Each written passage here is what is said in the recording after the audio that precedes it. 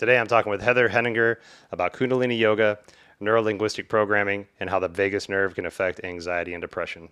Great conversation, learning a lot about things that I've heard about but don't know that much about. And that's one of my favorite things about this podcast is learning from direct sources. Hope you get something out of this conversation. We'll see you on the other side. But first, a message from our sponsor. Our healing journey can be difficult and might feel lonely at times. That's why I love sound baths. When we can get together in a community, we intrinsically support and feel supported by others. And that combined energy can help us go deeper into our own healing journeys. And all you have to do is just lay there for 1 hour and listen to beautiful healing sounds. I'm a sound healing practitioner, and I hold sound baths on a regular basis in the greater Seattle area. You can find my next sound baths on my website at adamrealhealing.com. That's Adam, A-D-A-M, Real, R-I-E-H-L, Healing, Healing.com. AdamRealHealing.com. Your healing is worth your time. And now an uninterrupted podcast with Heather Henninger. All right, welcome back to our show. Today I have on Heather Henninger. She is a psychodynamic and somatic therapist, specializing in Kundalini Yoga and neurolinguistic programming. She's also the founder of Swan Love Holistics in Tulum. And so Heather was introduced to me virtually by a guest that I've had on this show many times and a dear, dear close friend of mine, Lauren Acton.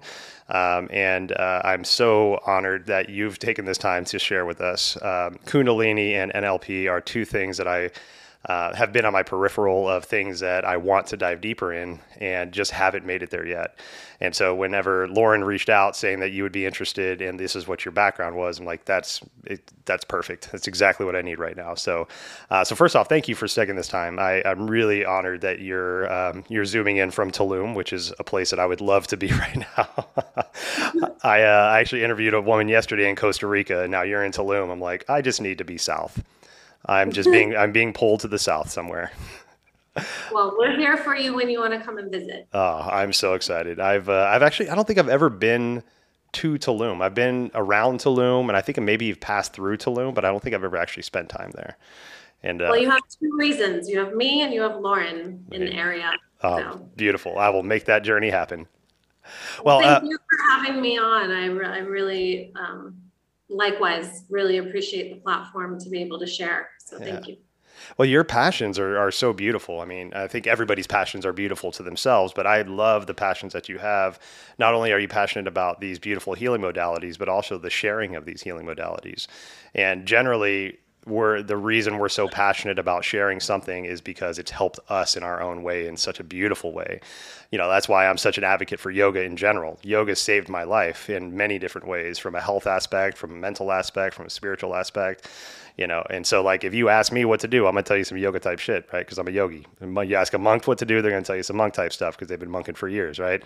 So learning different modalities of how these things can help our bodies, help our mentalities, help our spiritualities. That's, you know, the more tools we can have in our toolbox, I think the better off we'll be whenever, you know, kind of push comes to shove, and we actually need to draw on these healing modalities.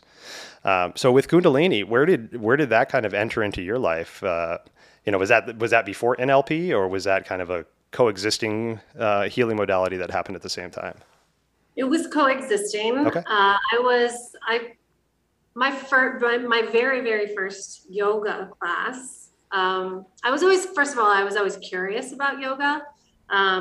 But I found my ego getting in the way. I was afraid I was going to look, you know, silly, not knowing the postures and whatnot. So when I was in college, I just would walk by the classes and, you know, kind of peek and be a voyeur. Yeah. But I was never brave enough to actually go to a class.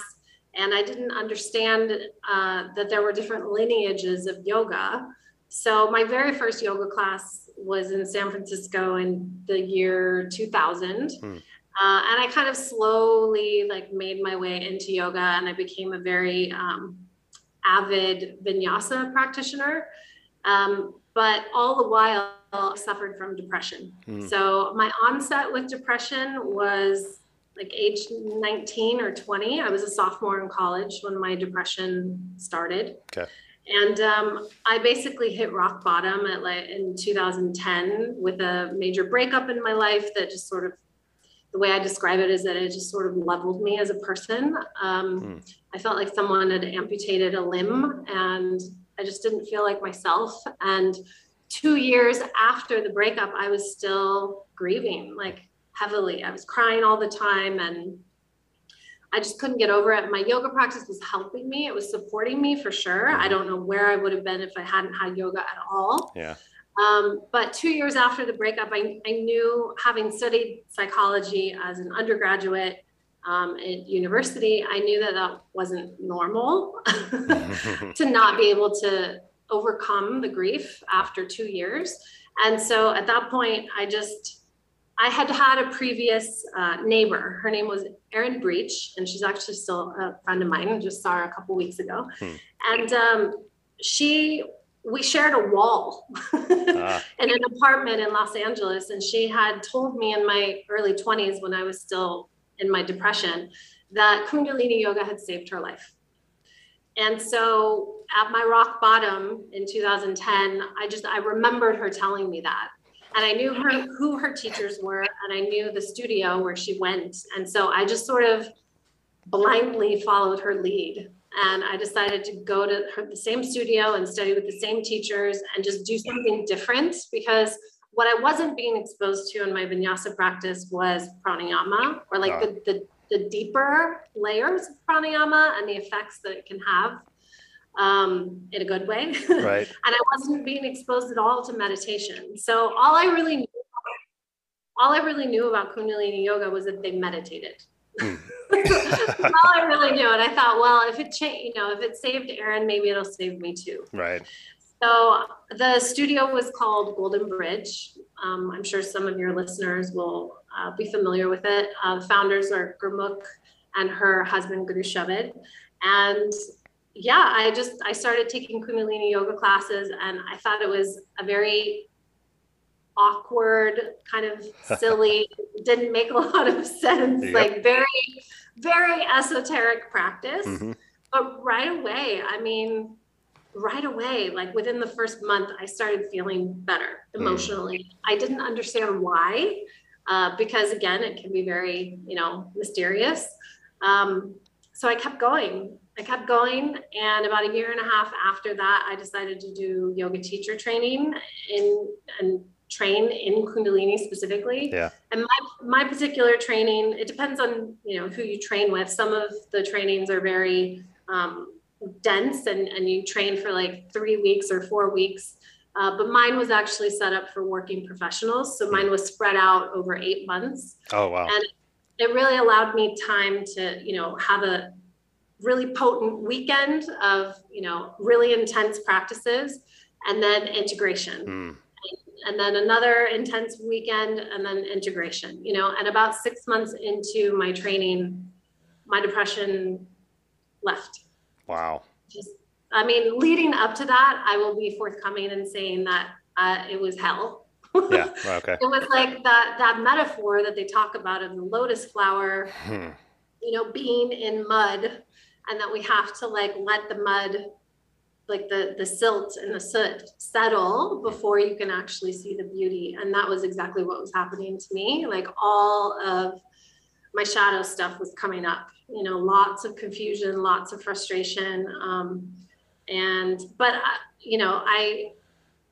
I do want to also say that during that time, I had decided to be sober and just listen to the yogis. I was like, this is what it says in the teachings. They say to be sober. They say to be vegetarian. And so I went all in. Okay. I quit smoking pot. I stopped drinking. I went vegetarian. Like I just dove in, and so it was also a lot of, reframing my habits, where I used to reach for a little joint, when I was sad. Instead of doing that and getting high and forgetting, my sadness for 3 hours or whatever, I would go and do a meditation instead. So it's, that was also a huge part of it. because I was reframing my habits and my patterns. Yeah. What do you think it was about Kundalini yoga specifically that was something that helped draw you out of that depression? Because I know it's very movement based, like gyrating, a lot of breath work, very early morning practices for some of those really dedicated yogis in there.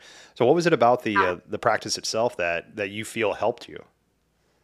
Well, I have tried to answer that question over the last 10 years. I've tried to narrow it down to just one thing. And the fact of the matter is, I do have a singular answer, but I will also say that Kundalini is such a comprehensive practice that I don't believe that it was any one thing. I also think it was timing and where I was in my life and my dedication. And, it was like the perfect storm in a positive way. Yeah, yeah.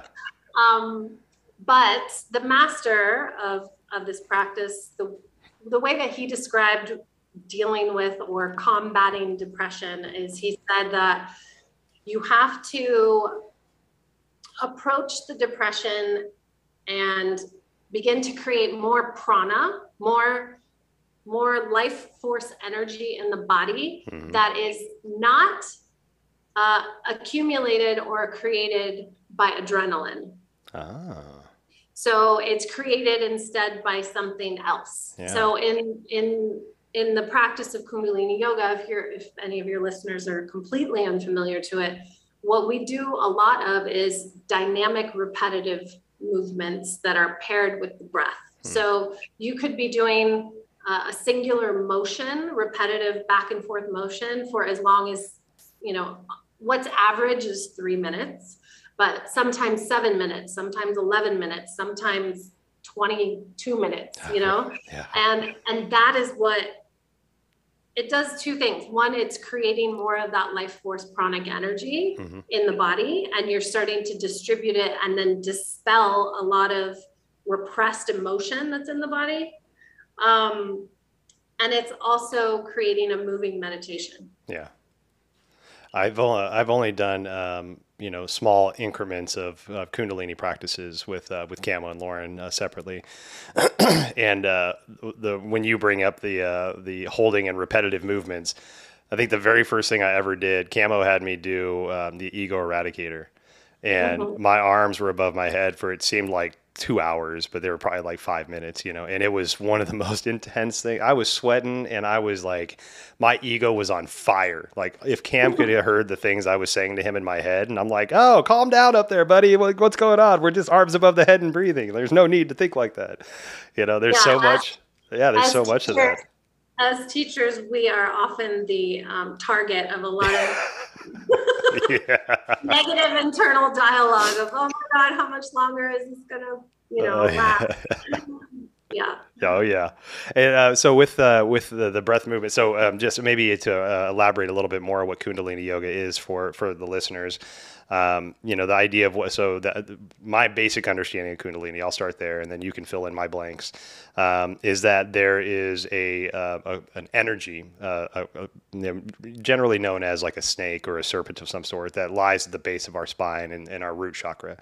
And the idea is that through the energetic movements and the breath that we're raising that energy, and that snake is uncoiling and moving up our spine into is it the crown chakra or the third eye? Basically just moving up to that energy center and activating from there.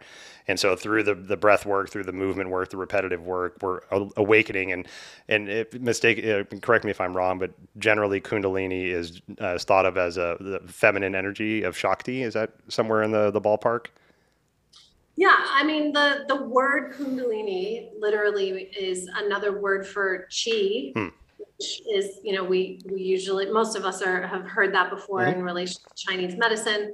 So the word Kundalini just simply means that. It's the same, it's life force energy or chi energy. So the lineage of this yoga literally carries the namesake of that life force energy. And we all are accessing some of it.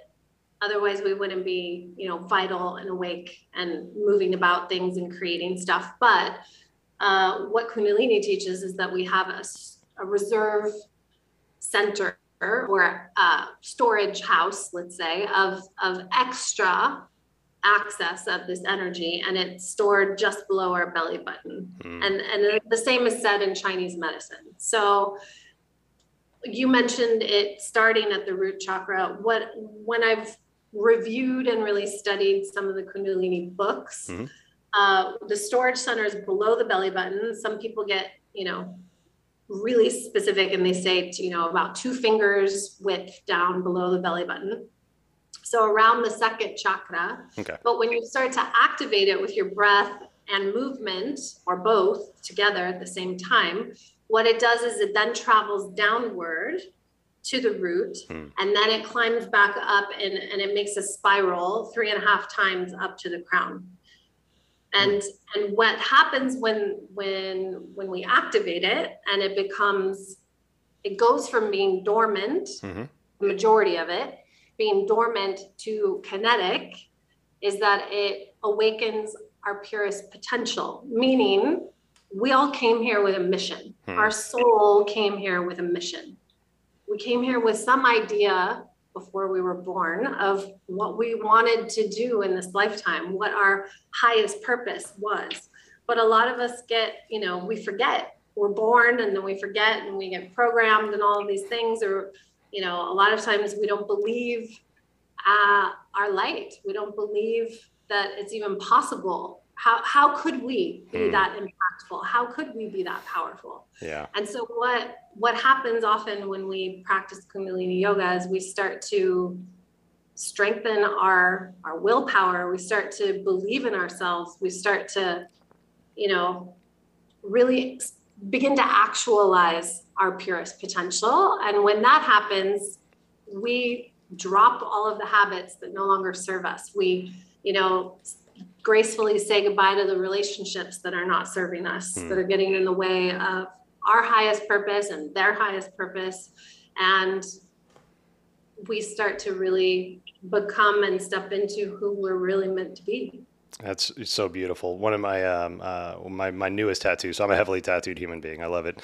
But my newest tattoo that I got was about a year ago, and it's the word "remember" tattooed on my 4 knuckles, and that was, what you've just said basically was the reasoning behind my getting this tattoo, is that, we're remembering, and that there's such a beautiful thought behind the remembrance. I have this probably not my theory, but this idea that it's, the things that we learn that we're so passionate about, like take Kundalini yoga. When you first found it, there was something that drew you to it. There was a passion. There was, it could have been, for the anxiety and depression, but it also could have been you're remembering something that once had such an impact in your life, maybe a previous life. And this is where that remembrance comes back. And through that remembrance, you're remembering yourself. You're reestablishing that member of yourself, and so that whole concept to me is so beautiful, that, that excitement that we have, that past life person that knew that we were strong enough to handle the shit that we're putting ourselves through right now, because the capital I am that planned this life for you knew that you were strong enough, knew that you could do this, and knew that this was something that you wanted to challenge yourself with. So again, that's that remembrance, is that remembering the tools that capital I person that set up this life for you, knowing that you could do this, was able to put these things into your path and add the importance to it, so that you could remember, and that you could find this path, and that you could be that human being that capital I human knew that you could be. And that for me is every time I get into the shit, right? I had separated from the mother of my children. I didn't see my kids for a long time. I was an alcoholic. I was all these things, right?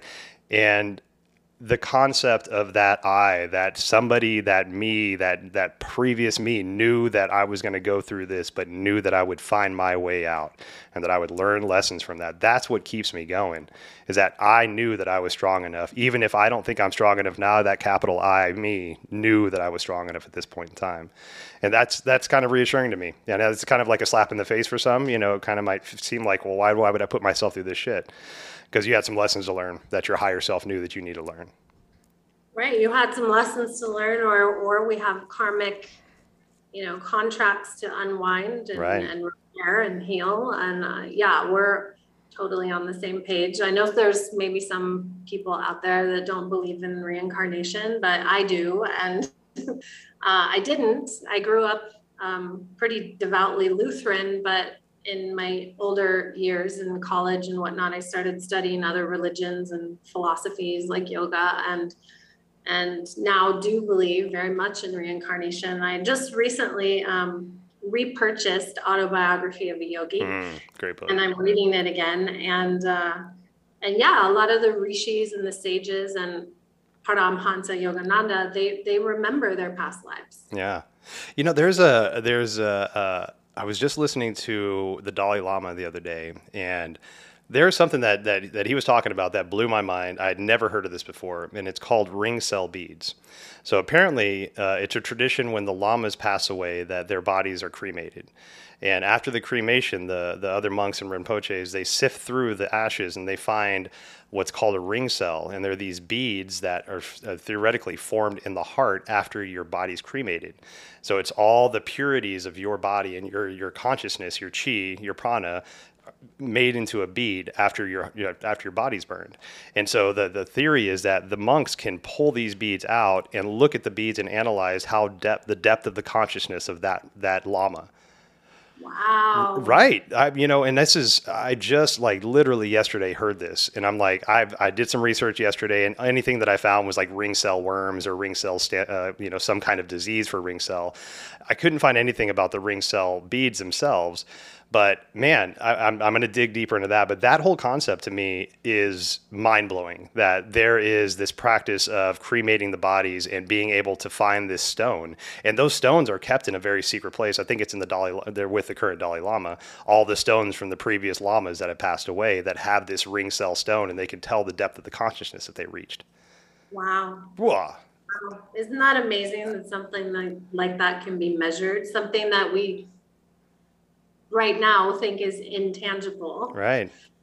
Yeah. But yeah, wow. It blew my mind. I'm just like, I got to tell everybody that I can tell about that. And you seem like somebody that you would be like, I think you would jump on with that idea. Whereas some people are like, yeah, Adams, you're full of shit. That's great. Good for you. Well, I was going to ask you if you've ever found something in one of your current practices, like a modality that you know and love and is in your, current, regular practice.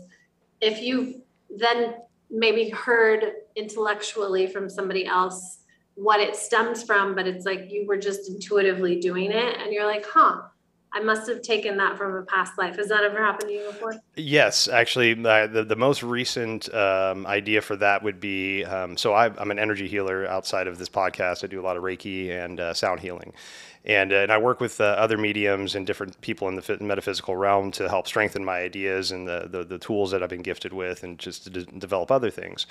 And one day, it was probably about 8 months ago, I started whistling very randomly in my meditations, and it just I didn't even realize I was doing it, right? I have like a morning meditation, about 45 minutes or so, and then I do about 4 or 5 10-minute meditations throughout the day.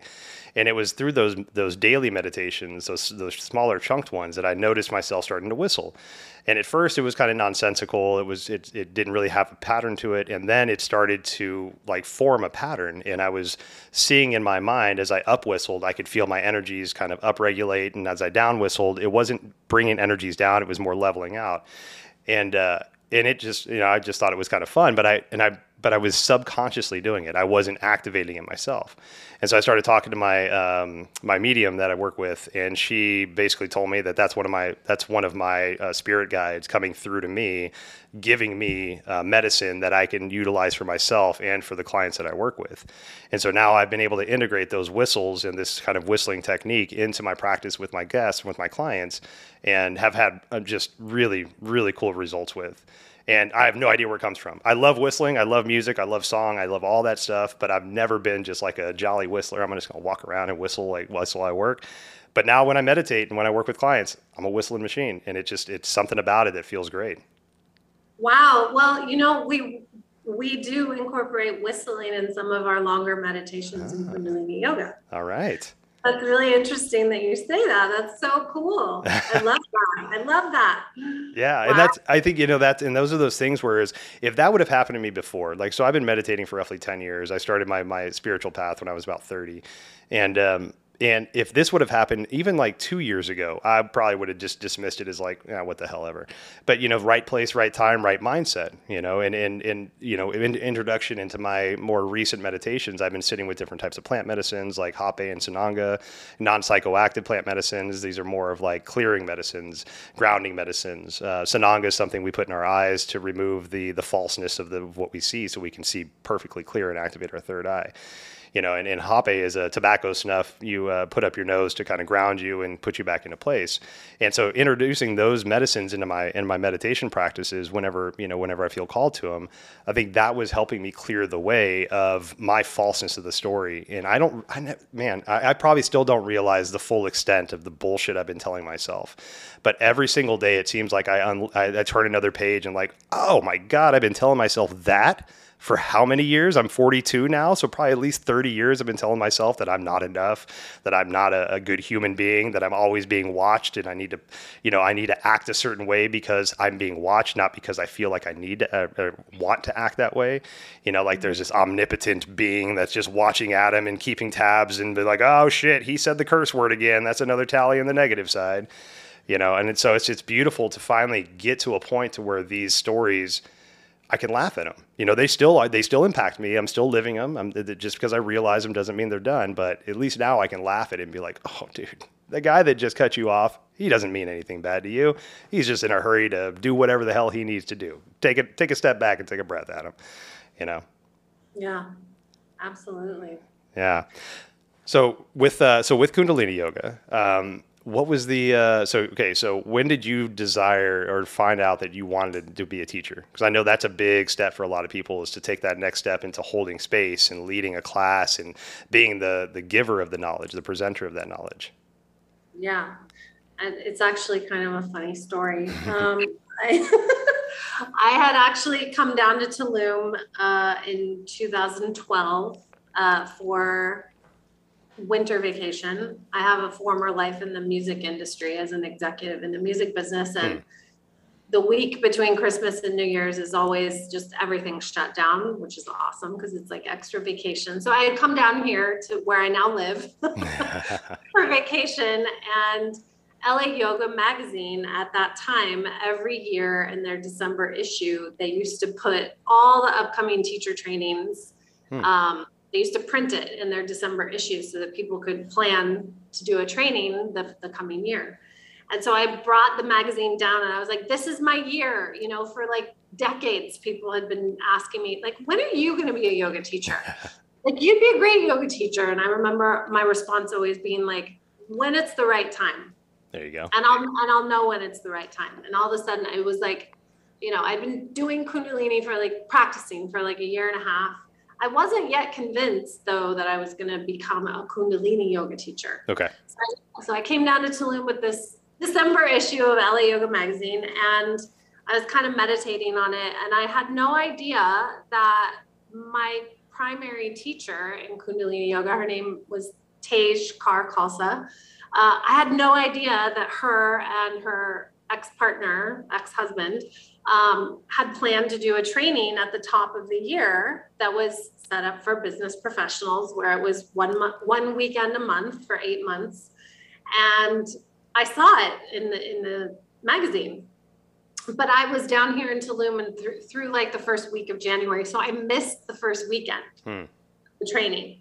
So when I got back to LA, I emailed their assistant, and I remember very clearly, it was like a weekday night and it was like 11 p.m. and I was sitting on my, dining room table on my computer, and I emailed her, I saw that you guys have this training, and I noticed, I missed the first weekend, but do you plan on doing any other ones this year? And she wrote me back like 5 minutes later. It was like we were having this like active email exchange. Yeah. And she said, it's okay that you missed the first weekend. You should just join us. And then I started to backpedal. Hold on. And I wrote her back and I was like, well, I don't really have the money. I need to save right now. I'm prioritizing like getting out of debt and blah, blah, blah. So just let me know if you're going to do it later this year. And she wrote back, how much can you pay? And I wrote back, I did some quick numbers and I responded back to her with a number. And I said, but I can't even pay that all at once. I would have to pay it like in increments. And she wrote back, great, we'll see you next weekend. And I remember sitting at my table and it was literally like a wash of energy, like just over me. And I burst into tears. And I remember sitting at my table just being like, all right, this is it. Like the universe just like, you kind of danced around with it. And the universe was like, let's go. We're doing this shit. So I was there in February, whenever the next training was. And my life has never been the same. And so and you said neuro-linguistic programming kind of came in around the same time, or was that? No, that was like, let's see. I think it was right before the pandemic. Okay. 2019 or 2020 is when I trained in it. Okay. No, 2019. Yeah, it was before the pandemic. Yeah. Right. And so you'd already been doing Kundalini and certified in your Kundalini and started to practice that. And so did that draw you to NLP? Was something in Kundalini that drew you to that neuro-linguistic programming, or was it something that was completely separate? Well, there was actually something in between. Okay. That sort of bridged the gap for me. So I had been teaching in LA for several years before moving to Tulum in 2017. But also before I moved to Tulum, I studied yoga therapy at Loyola Marymount University. And the education at Loyola is amazing. I can't say enough great things about the program. And it's an accredited program for the International Association of Yoga Therapists, which is a body, an organization who's doing a lot to try to standardize the title of yoga therapy. Okay. Or yoga therapist. And I did 2 years of the program because then I relocated and moved. So I'm not strictly technically IAYT certified yoga therapist, but I did do 2 years. All right. At Loyola. And it's very, that program specifically is very much set up to train yoga teachers to become yoga therapists in a clinical setting so that you could go and work, in tandem with an oncologist or a woman's reproductive specialist or something, and work with their medical, Western medical doctor as a team, and treat the person the yoga therapist treats the person as a whole being and not just looking at the problem. And given that I had a background in psychology and my undergraduate studies, it's like I just sort of took this 20-year deviation for fun in the music industry. And then I found myself coming back full circle to a spiritual way of approaching mental health. Yeah. So I wasn't interested in working in a clinical setting. And I also have never really been that inclined to, while I appreciate, especially as I'm someone who has scoliosis, while I appreciate the other lineages of yoga, like Iyengar and stuff, who very much put an emphasis on, structural alignment and things like that. It just wasn't it didn't light me up. And also I think because I suffered from depression, naturally, I wanted to, like you were saying at the top of the podcast, most of the time, those of us that are teachers in some capacity, we teach what we've learned. We teach modalities that have helped us overcome our struggles, right? And so for me, I wanted to go in that direction in mental health. And it's a beautiful, Kundalini yoga is a really beautiful practice in that it is a very prescriptive yoga. So there's a protocol, a kriya, a meditation, a pranayama for literally anything and everything you could think of, mentally, physically, emotionally, or energetically. Like there's something for you. Yeah. But because I didn't want to work in a clinical setting, I didn't know how I wanted to apply the yoga therapy. So when I first arrived in Tulum, I was kind of like maybe trying to teach some hatha classes, even though I didn't really want to. A lot of the hotels here didn't want to let me teach Kundalini yoga because they said, well, people don't know what that is. Gotcha. Yep. And I said, well, they're never going to know if you don't offer the class. Somebody's got to bring it into them. Yeah. And so I had to be patient, and I found a couple of hotels that allowed me to do that. And it just felt like NLP was that extra like training that I needed in order to be able to work with people more one-on-one and not just teach them Kundalini yoga in a private setting, but to actually have like a therapy practice. And NLP and timeline therapy allows for me to do exactly that. Nice. Yeah, I love when we can find the ways that we can layer in our modalities that make sense to us. And I think those are the part of those actualization moments that we have throughout life, where we find the way that all the weird passions that we have, the weird interests that we have that might seem weird to others but seem normal to us, but we find the way that those things work together to help us present something beautiful to humanity in some kind of way, whether it's helping them in individual basis is through their anxiety, depression, or it's some kind of creative way, artistic way. But there is that weird puzzle that is you, that is the individual human being, that is made up of all these weird passions and cool ass little like intricate stuff that nobody might have any interest but you. And we find the way that all those work together, and then boom, here's this beautiful gift for humanity right there for you. Absolutely. And I find so many parallels to what Kundalini teaches with what NLP teaches, because largely both of them are a lot about the unconscious mind. So NLP is something I've know minimum amount of. So what can you give us like a elevator pitch of what NLP is, or something that can be something like tangible or chewable for us? Sure. Yeah, it's rooted in Jungian psychology. So Carl Jung, right, who was a student of Freud, and then they had a rift, and Jung went in his direction and made an entire career out of studying his own unconscious mind. Right. That's where he brought us the archetypes and the ideas of what archetypes are. And actually, I think most of us, at least, maybe from the born between the 60s and 80s, know more about Freud originally, because that's kind of what was taught. That's the name we hear a lot. But as I've gotten older and as I've gotten out of traditional psychology, and not that I'm studying it at all, but I just love to noodle around with stuff like that, I've gotten more into Jungian, and I find more applications for what Jung was doing with archetypes, especially in the metaphysical world, than what Freud was talking about, more of like the id and the ego, and how we all have this weird passion about our moms and all this stuff, which I'm not discounting. I don't know enough about it to discount it, but I'm drawn more to that Jungian kind of idea of psychology. Yeah, me too.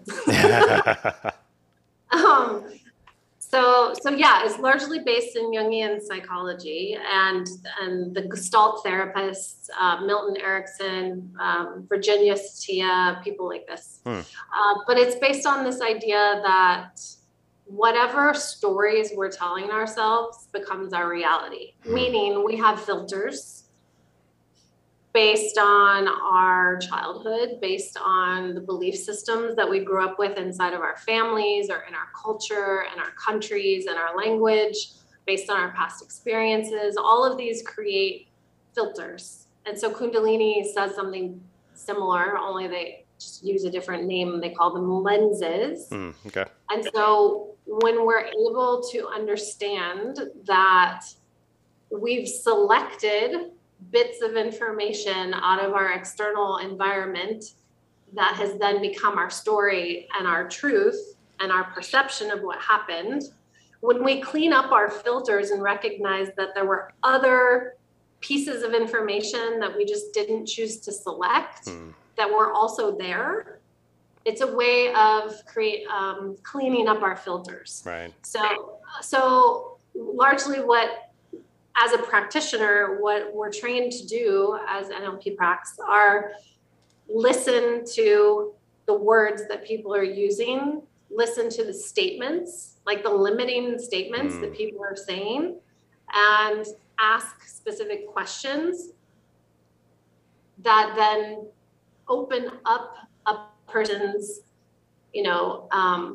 we're never suggesting, we're never giving people advice. We're just asking these kind of prodding, poking questions Yeah. to get people to understand that that's not the whole picture. Mm. And Yeah. when that happens, there's a softening that often occurs. There's a release of resentment or, responsibility towards other, or people are taking responsibility where before they were putting it on somebody else. Right. Yeah. That's a big one. There's two things that come up to me with that is one, I love.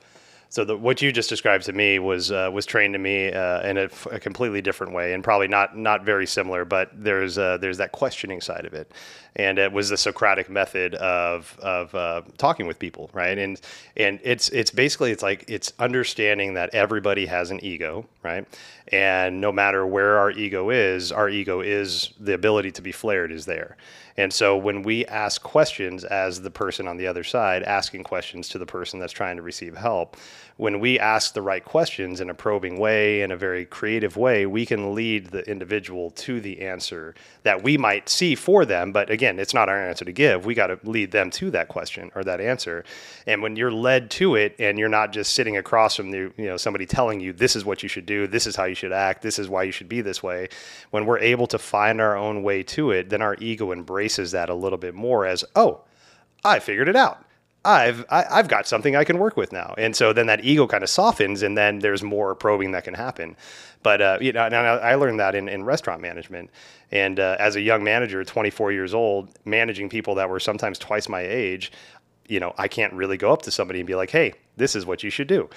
So my boss at the time taught me that Socratic method, and it was such a beautiful way to approach people and to just like disarm them and say, hey, we're all here together. This is just advice that I'm trying to seek myself by asking these questions, and then they find their way to their answer.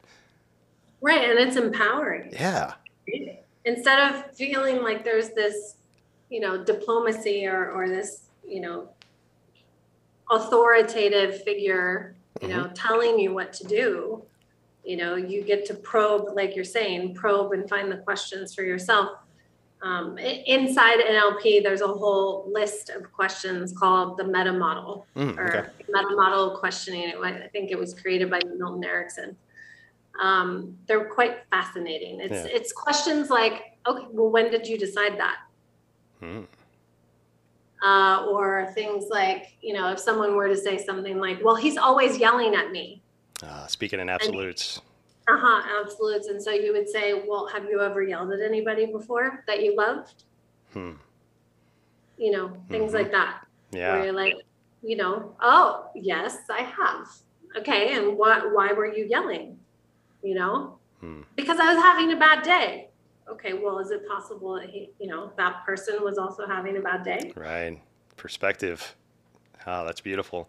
The other thing that comes up for me when you're talking about this is the idea of we're selecting the versions of our stories to pay attention to, and I know for me that was when I finally grasped that concept, I was kind of pissed, and I was kind of upset. I'm like, no, I wouldn't choose this for myself. Like, there's no way I would choose to think this way. I would choose to act in this manner. I would choose to kick my feet and stomp my legs whenever I didn't get my way. And I'm a 30-some-odd-year-old man at that time, right?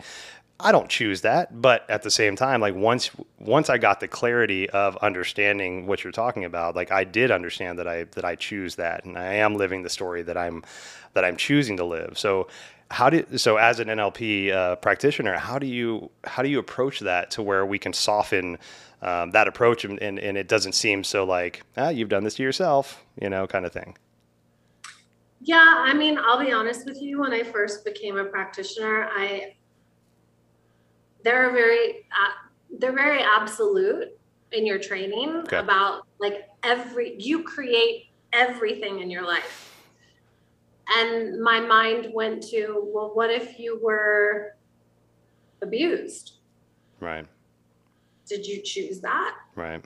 Like, that's hard for me to wrap my head around. Or, if you were raped, or if you were, a refugee, or, because if you ask anybody who's been a refugee or, a rape survivor or something like that, I'm sure they would tell you that they didn't choose that. Right. If they had the choice, yes or no, would they have chosen that?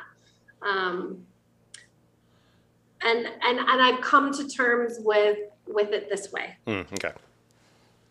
Much like you, again, much like you started off the podcast by saying, you know, we oftentimes, those of us who are teachers or healers or whatnot, we teach what we do because it's helped us overcome something. Mm-hmm. Well, it's how has what you've been through, how can you use what you've been through to help others? Right. You know, and I think it also goes back to the way that I've resolved the idea of it is there's also things beyond our understanding. It could be karmic. Right. You know, maybe the only reason why somebody was a refugee is because they were a dictator in a past life. Right. Exactly. I don't know. You know, there's still lots of I don't knows. Yep. And I'm very delicate with, you know, when those situations come up with my clients.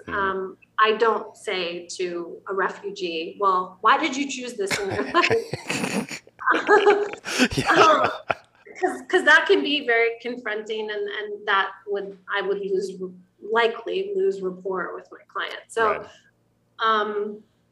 Yeah. And, you know, kind of goes back to our talk earlier where we talked about, you know, that being that when we reincarnate, we choose this life and the trials, tribulations and things like that, you know, and it's this higher sense of the I, the capital I, me, right? This I knew that, okay, so I've, like you said, so maybe I was a tyrant in a previous life. And now to understand the other side of being a tyrant, being on the receiving end of tyrancy, this is what that feels like, right?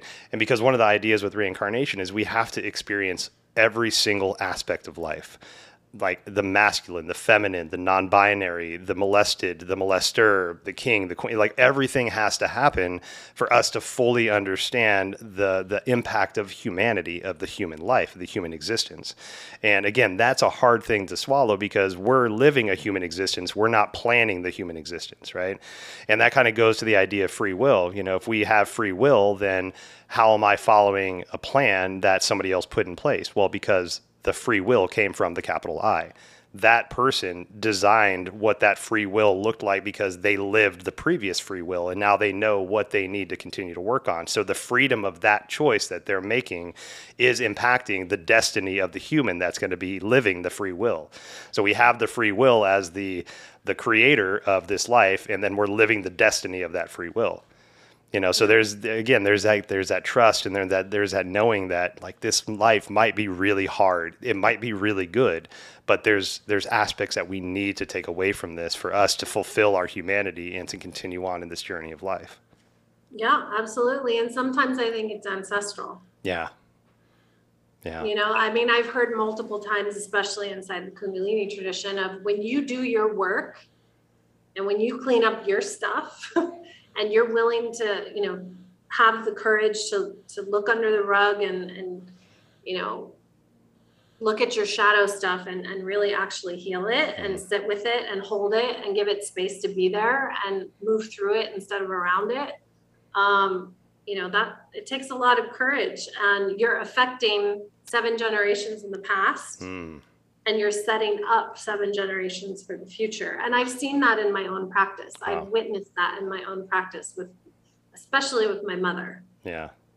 That's, you and know, I will be honest with, you know, you and your listeners that the deeper I dove into my work, the better my relationship with my mom got, even though she's never been to therapy.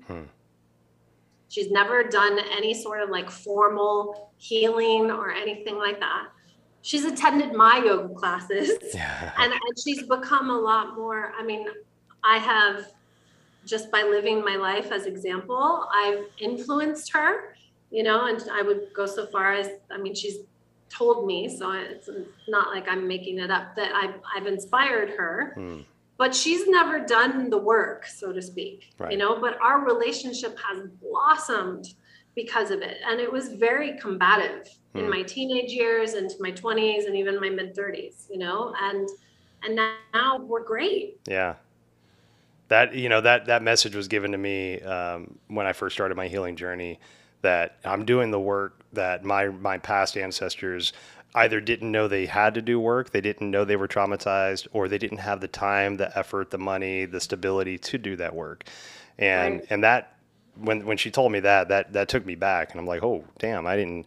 And to what you're talking about, like my dad's passed away, so and he would probably be the biggest person that he is the biggest person I still think about now as to where I'm at to where he was when he passed away.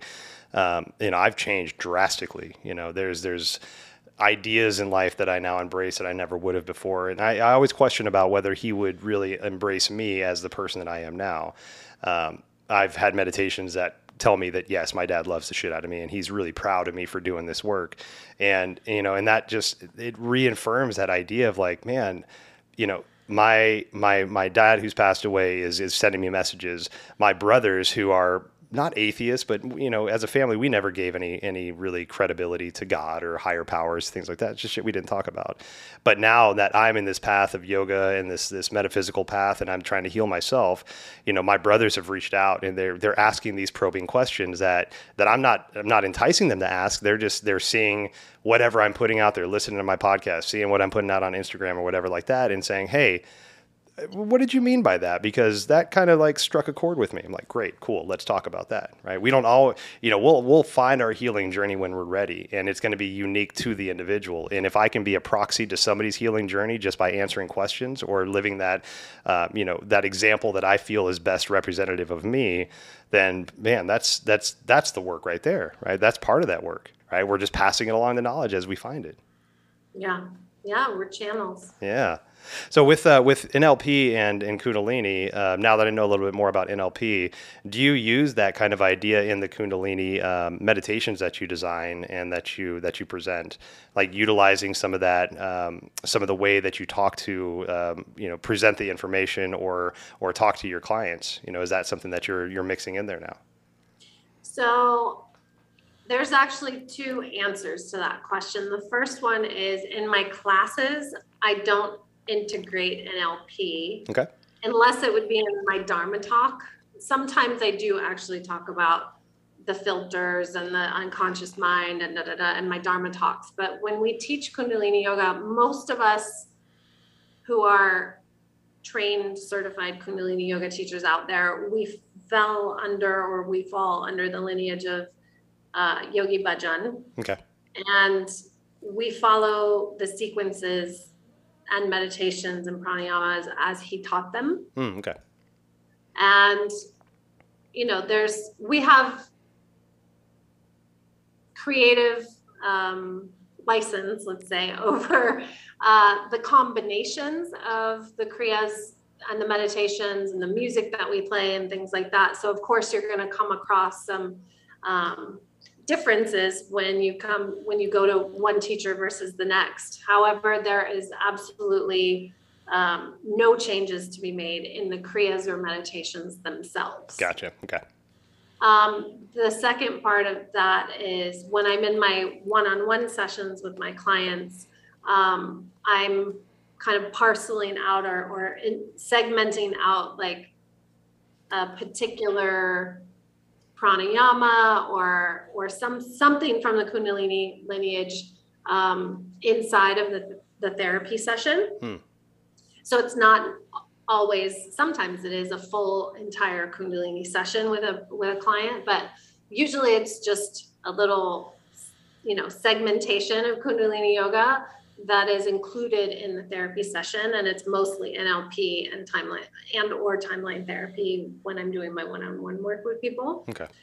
But like I said, there's so many parallels, and I kind of have a penchant for recognize, not just in these two modalities, but just with academic information in general. I have a penchant for sort of going, oh, well, that's like this. And, Kabbalah says it like this and blah, blah, but it's the same thing. Like we're talking about the same thing. Yeah. Hell yeah. Well, that's great that you can draw those conclusions, because I think that is a lot of it. A lot of these, let's say religions, dogmas, things like that, they're all saying the same thing, similar thing, just presented with different vocabulary, different, metaphors, different ideas. but a lot of this it really is the same, you know. So I applaud you for being able to find those lines, especially sometimes dotted, crooked, non-linear lines of like the Noddies, right? If you look at a Noddy chart, you know, it looks like a kid took a picture of a guy meditating and just scribbled all over it and was like, all right, there you go. I'm like, okay, those are Noddy lines. Oh, Jesus Christ. Like that's a lot. Yeah, totally. Well, the fact of the matter is truth is truth is truth is truth, right? It's just like the details that we get caught up. That's where the dogma comes in, right? And then that's what creates division is the dogma. Mm-hmm. Yeah. Yeah. With the vagus nerve and how this kind of enters into your passions. So first off, can you give a little explanation of what the vagus nerve is, or like, you know, workings of? Yeah, and that actually just reminded me that is probably repairing my vagal nerve tone is probably a huge reason why I was able to also heal myself from depression. My nervous system was whacked out. Yeah. I've never heard the term vagal nerve tone before. Now, I'm really excited to hear you talk about that a little bit more. Yeah, just like you tone your muscles, you can tone your vagal nerve. So the primary way to do that is something called heart rate variability. Okay. So when we, place our hand on our chest or we put our fingers on our wrist and we feel our pulse, it feels pretty regular, right? Right. But machines inside of hospitals, when you're actually regulating the heart or measuring the heart, there are these minute differences. When you inhale, your heart rate speeds up a little bit. Okay. And when you exhale, it slows down a little bit. So those variations is the measurement between those variations of the inhale and exhale and the heart rate itself is called heart rate variability. And the better heart rate variability that you have, the better vagal nerve tone that you have. They found a correlation. And your vagus nerve, just for those who don't know what it is, it's a cranial nerve.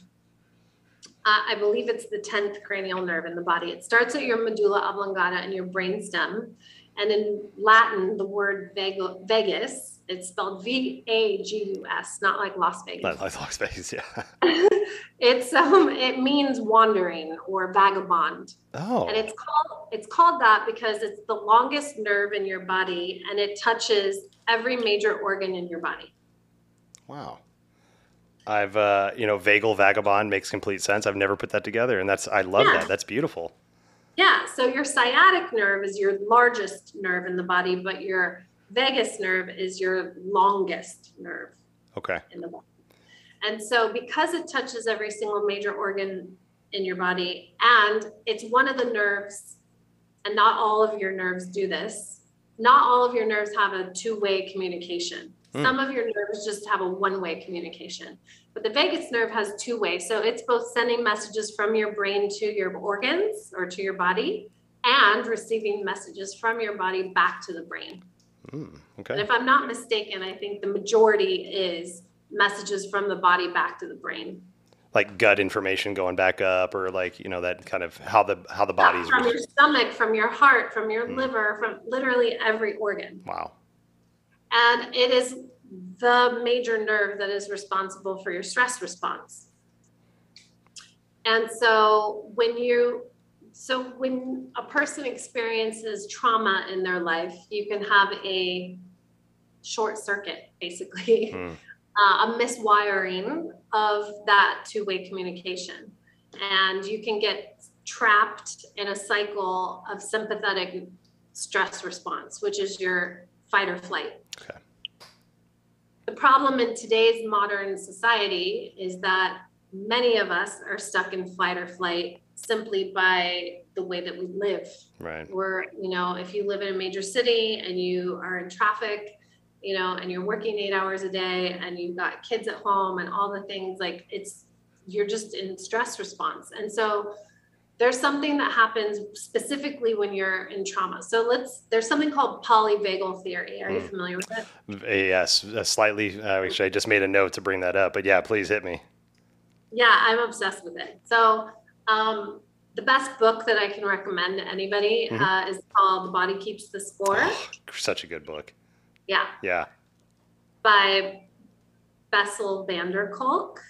And then somebody who's, Bessel's still alive and he lectures and he's been on a number of podcasts with, Krista Tippett and On Being and all, so I highly recommend other people go out and read or listen to, his work. But another modern day teacher that's also taken a lot of Bessel's work and reinterpreted it and is teaching it is Mastin Kipp. Okay. Yeah.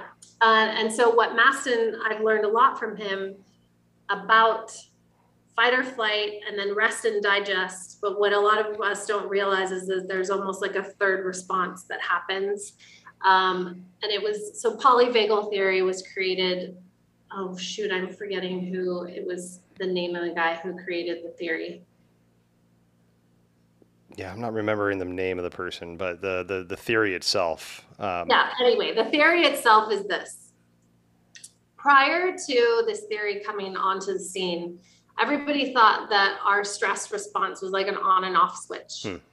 You're either in sympathetic or you're in, parasympathetic. You're either in, fight or flight or you're in rest and digest. Everything's cool. It doesn't actually happen that way. So when we experience a stressful event, let's say the example that I often give is like you find yourself unfortunately in a burning building. Okay. And you're on the seventh floor. The first thing you're going to do is fight or flight. You're going to look for a way out. You're going to look for, a fire escape. You're going to open the hallway door and see if there's flames right. You're going to try to get out of there. Right. But if you can't, and then you're going to scream for help. If you can't get out yourself, you're going to scream for help. You're going to look for something outside of yourself. And if that doesn't happen and you find yourself engulfed in flames, what happens is something called dorsal vagal shutdown. And so you don't want to be conscious if the inevitable in this situation is going to happen. So what happens is you get a huge rush of hormones and everything that gives an override to the parasympathetic. Okay. And you skip the rest and digest and you go straight into disassociation. Oh, interesting. So that you won't remember. Right.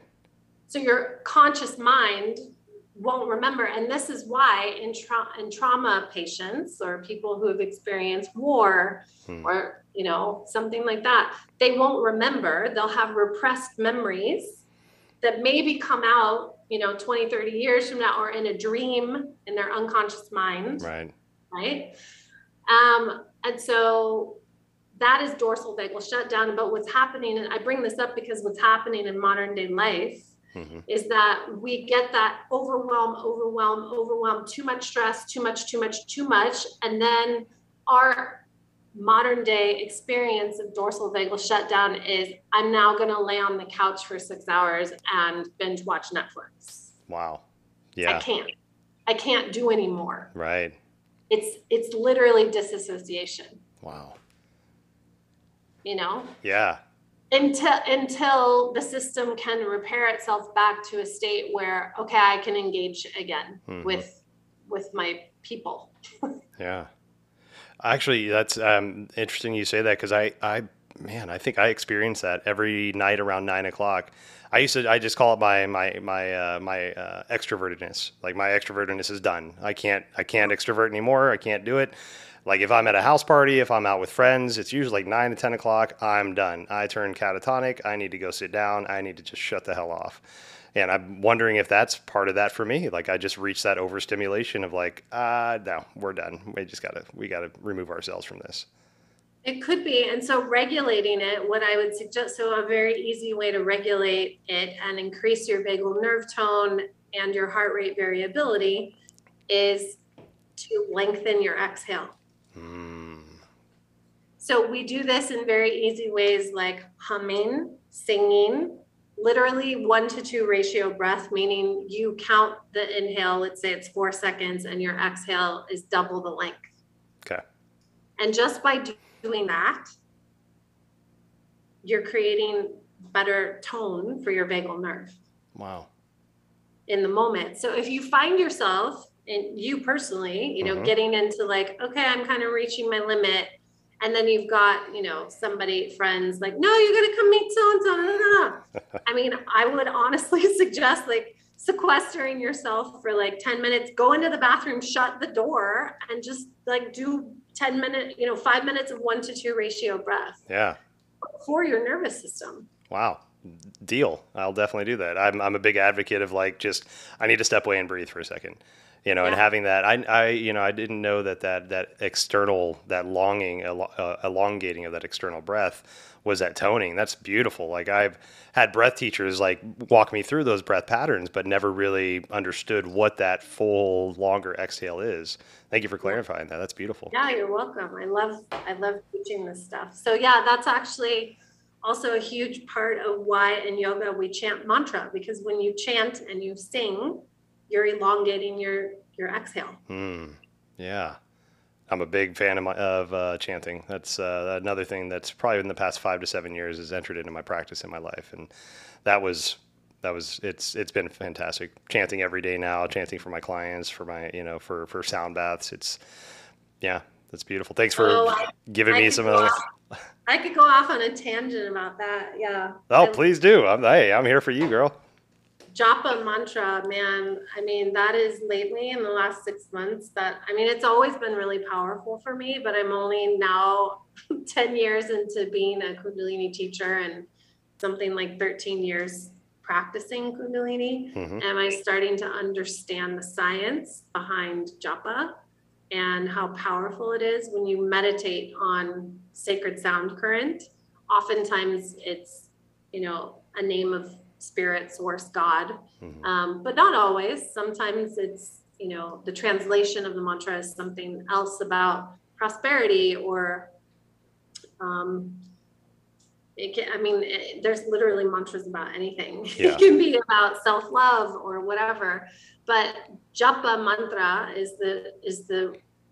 usually it's a bij mantra. So bij meaning seed. Okay. So it's usually a short mantra. When you get more advanced, the mantras can get a little longer, but you're repeating that mantra over and over and over and over and over again. In Kundalini, we would say for a minimum of 11 minutes, but I'm finding that the sweet spot is really at 22 minutes for myself. Okay. And that's because we're taught that at 22 minutes, not 20 minutes, but at 22 minutes, what happens is that you have an integration of the 3 minds, the negative mind, the positive mind, and the neutral mind. They start to blend together. They start to merge together. And so I personally, I just get lost in that. And then sometimes you find yourself you don't even need to chant the mantra. The mouth isn't moving anymore, but it's repeating in your mind. But you need the initially you're consciously chanting, and we need that because your tongue is making contact with different meridian points on the palate of your mouth. So we have over 80 different points on the palate of the mouth. And so there's some in the soft palate, but the majority of them are on just above each of your teeth. Okay. So every tooth has 4 points, 4 meridian points. Oh. And when you chant specific mantra, that's what you're doing. That's why the pronunciation, you don't have to know it exactly right. You can mimic it if you're brand new and you're still going to get the effect.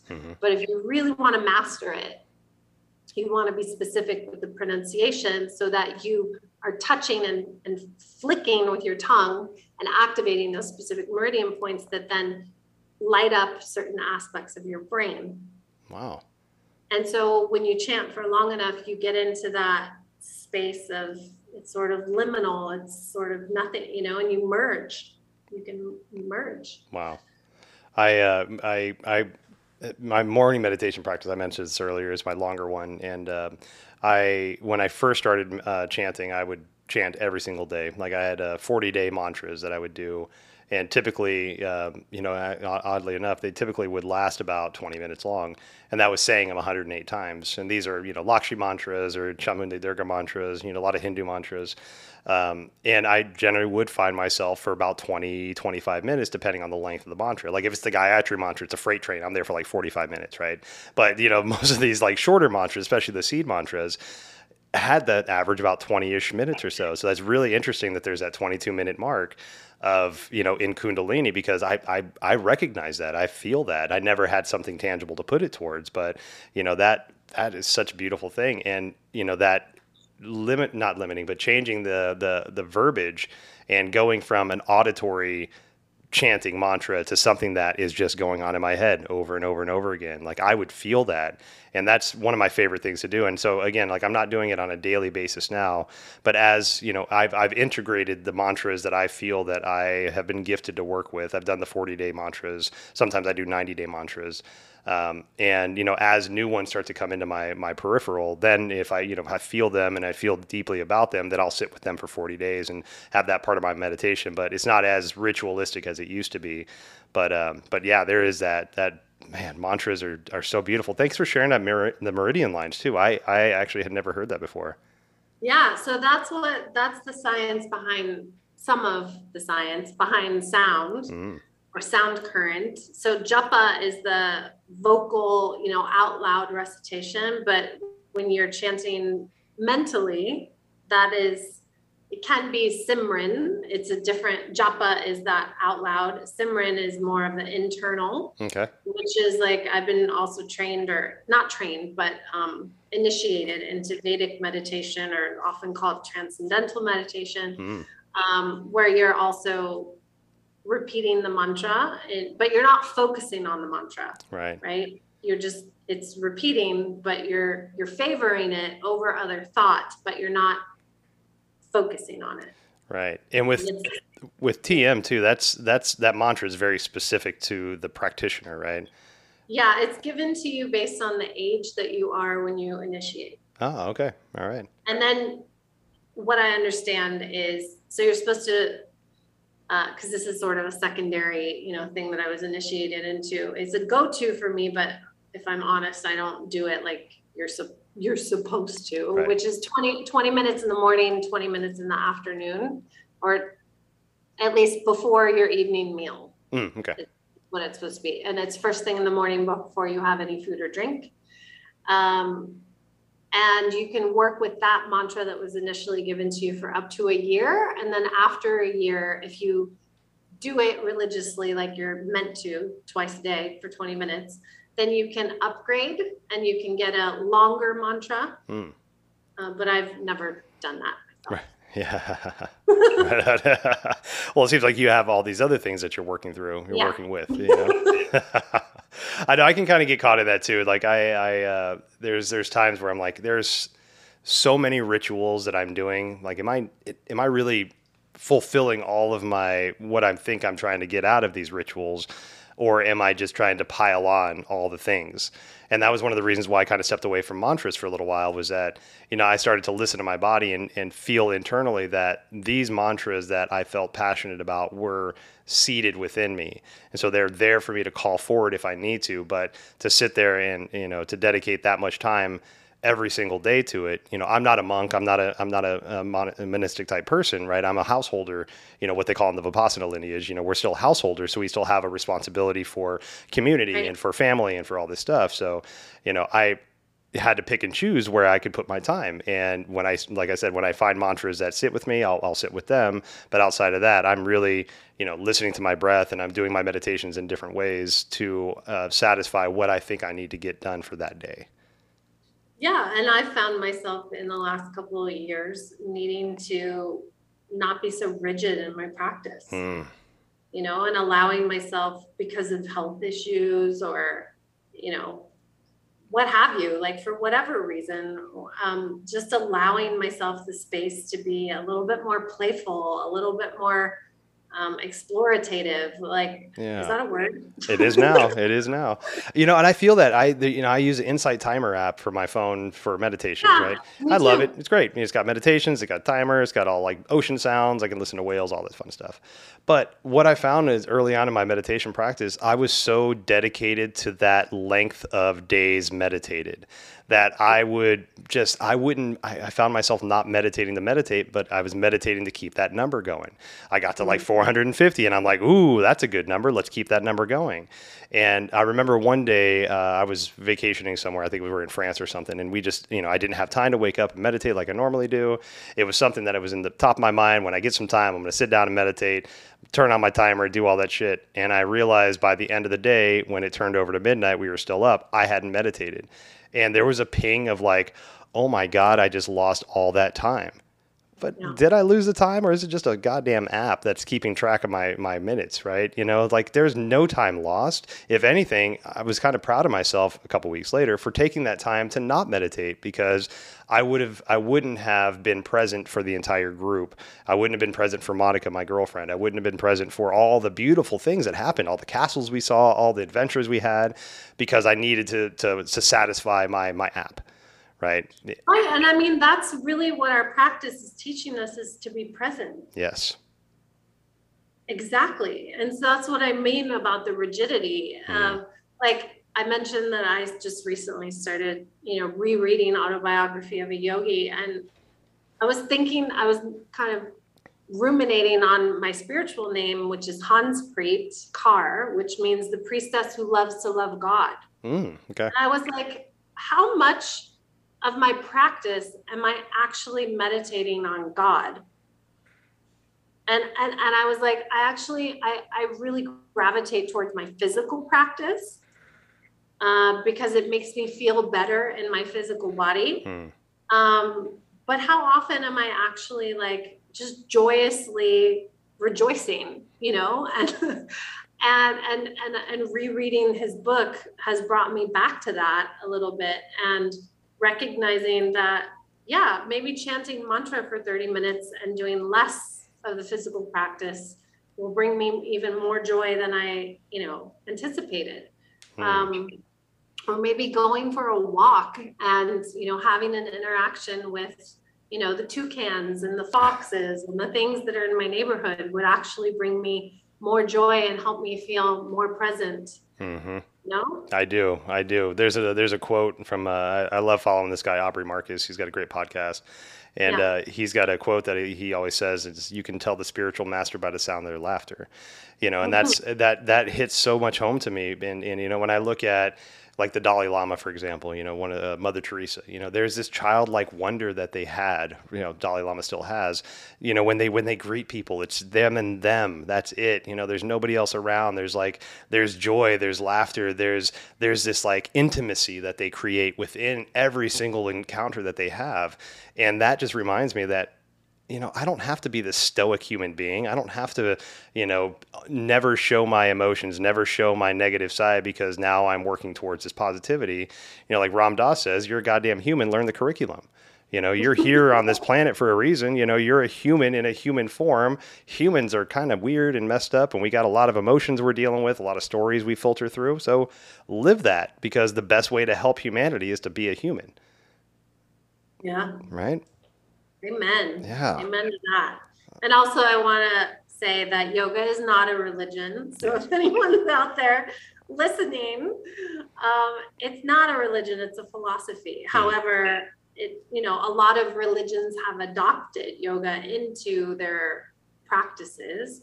But if there's somebody out there who, isn't sure or isn't, identifies as being atheist, there's still room in yoga to just be aware. Yes. And to be present and to be grateful, and practicing loving kindness. And, those are just humanistic practices, right. That was the thing, one of the things that drew me to yoga, because I was when I started my path, I was a staunch atheist. I didn't want to have to think about a higher power, let alone, give any kind of, acknowledgement to it.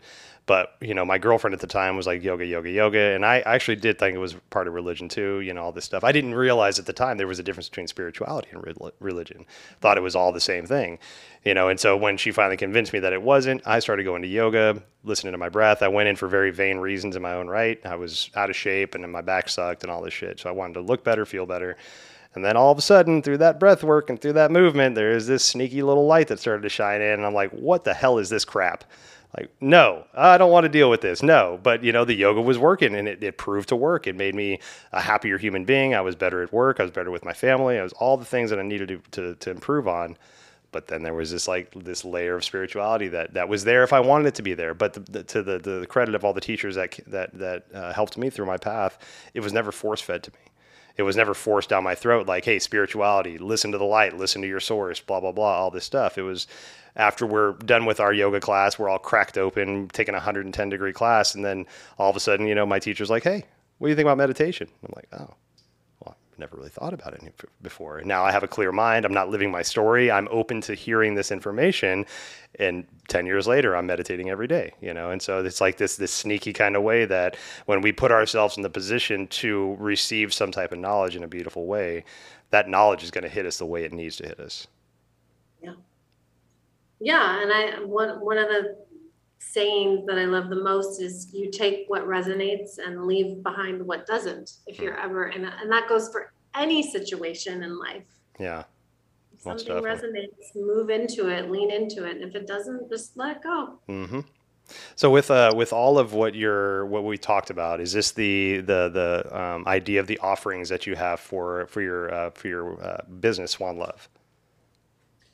Yeah, so I teach, if anybody wants to come down and visit me in Tulum, Mexico. I teach at several of the hotels here, and during high season when everyone, when we get bombarded with lots of tourists, I teach a lot of privates. I guest teach at lots of different trainings. So I'm like guest teaching at a breathwork training next week. I just finished, or I'm about to launch in the fall, my very first course, which is called the Empowered Teacher. It's for a niche market. It's for recent Kundalini teacher level 1 teacher training graduates, because Kundalini training is it's a lot more of like psychic surgery on yourself. It's like 90% that, so that you can get your psyche literally to a place where you can hold space for other people. And then it's about 10% teaching you how to actually teach other people. Right. And so you get out of there like completely reborn, and you're sort of like, what just happened? And you're super passionate about it because you've absolutely had a breakthrough like me. I suffered from depression for 15 years, and then all of a sudden, I'm free of it. I'm liberated of it. And you're like, holy shit, this stuff works. I want to tell everybody. And then you're like, wait, how do I teach this? Right. And so, because I'm a Capricorn, in my work life, I'm very strategic and I'm organized, and basically I looked for systems, organizational systems, and things to take all of those 9,000 Kriyas and 9,000 meditations that are out there for you as a teacher to select and share with your students. And I created a platform that would, organize it and simplify it. And so, that's launching in the fall. And then I work with people. A lot of what I do is I meet people in my classes who are coming down here to Tulum on vacation, and then they live somewhere else, but they want to work together. And so 90% of my therapy work is virtual. Okay. If somebody does live here in Tulum or is living in Tulum, then I work with them in person. But that's one thing that the pandemic did give us, is a breakdown of us thinking that we had to be in person in order for things to get done. Right.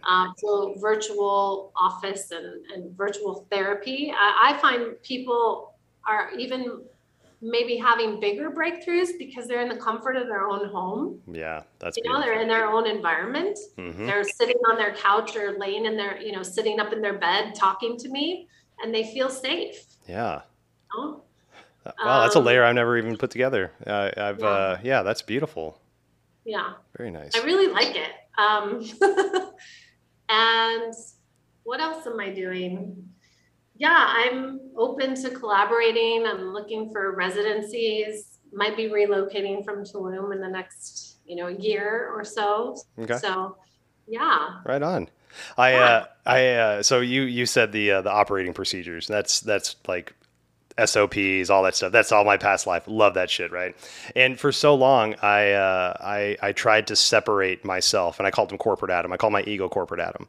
I was taught by a therapist friend that if you can name your ego, it's a lot easier to like tell your ego to stop, right? So like stop flaring or go sit in the freaking corner or whatever it is, right? Because we need our ego. We just don't need it to be in charge all the time. Right? So my ego's back seat. Exactly, right? Like kick it back there for a little bit. Let consciousness take over. So I named mine Corporate Adam. And so there's double entendres for all that. But Corporate Adam, the benefits of Corporate Adam that I find now is that, and you kind of touched on a little bit with your SOPs, is that, we're entering into a world that has been considered woo-woo for a very long time, has been discounted for a very long time. And now there's accreditations coming towards it. There's scientific backing that can put some understanding to a lot of this woo-woo stuff, right? We've all known, but whatever, time catches up when it catches up. But with that, there's been a lot of people in this industry, the growing of this industry, that have had a lot of really good ideas, but because they've been quote unquote woo-woo for their entire life, they don't have the structures to set up a corporation or to set up a business and the SOPs and things like that, somebody like myself who spent 20 years in restaurants, everything is an SOP. Everything has a freaking clipboard. Everything has a structure. Everything has a place, right? And so when you can start taking people like yourself that have this extensive music background and executives and all this understanding of how to work with people, how to build systems, how to understand industries, now we're taking that previous knowledge that we had in our previous lives and transitioning into now this more metaphysical world. Not that everything needs structure, not that everything needs to have like an understanding, but now there's a lot more structure coming to this world, which validifies it to the people that it needs to be validified to, right? There's people that are just like, I'll take it, right? I love being, I love having questions. I love not just diving fully into the understanding. I'll definitely be a skeptic, but not a dismissive skeptic. I just want to make sure that we're all on the same page, right?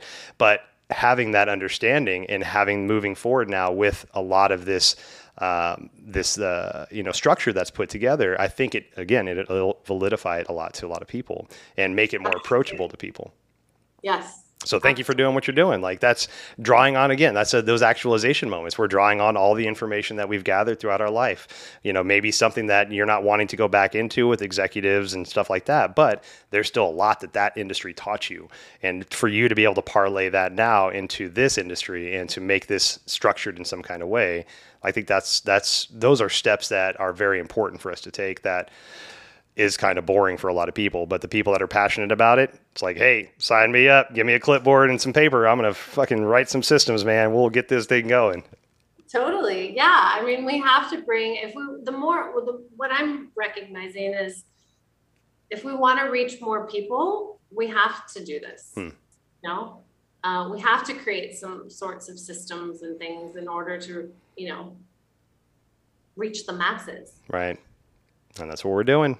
And for me, the whole reason why I created this course for recent graduates too, is because not everybody who graduates from level 1 teacher training wants to go be a yoga teacher full time. Right. You don't, because I found myself spending, if I was going to teach a 90-minute class, I would find myself preparing for the class for 3 hours.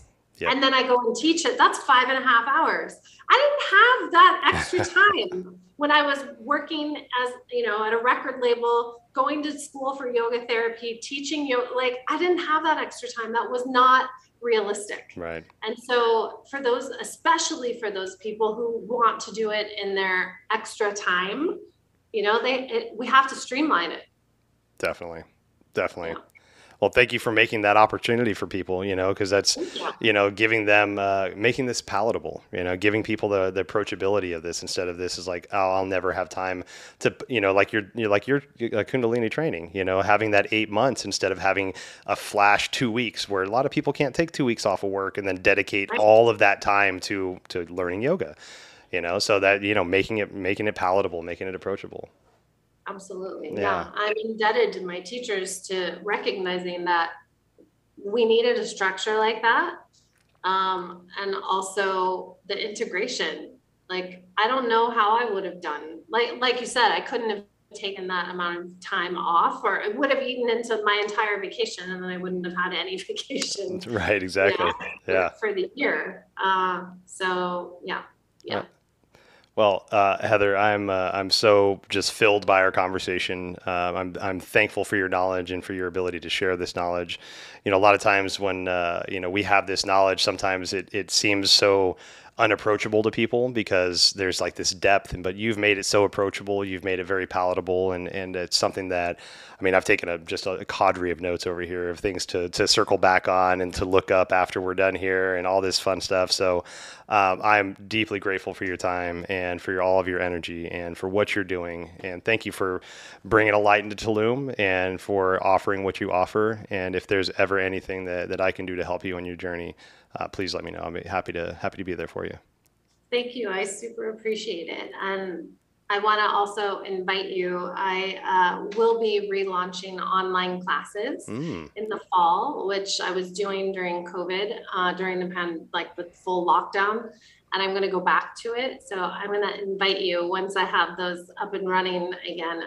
I'd love to have you join our international online Sangit. Please. And so that you can, embrace Kundalini a little more. I would love to. Please, yeah. When you have those dates, please send me some invites. I would love to be there and to learn from you and to also support you. I love what you're doing. Thanks, and I appreciate you for everything you do and for being a light in the world. So thank you. Thank you so much, love. We'll see you next time. Thank you so much for spending time with Heather and I. Check out the show notes for any links or information about how to get in touch with us. Please like or subscribe to the podcast. Thank you so much. Obeisance and love. We'll see you next time.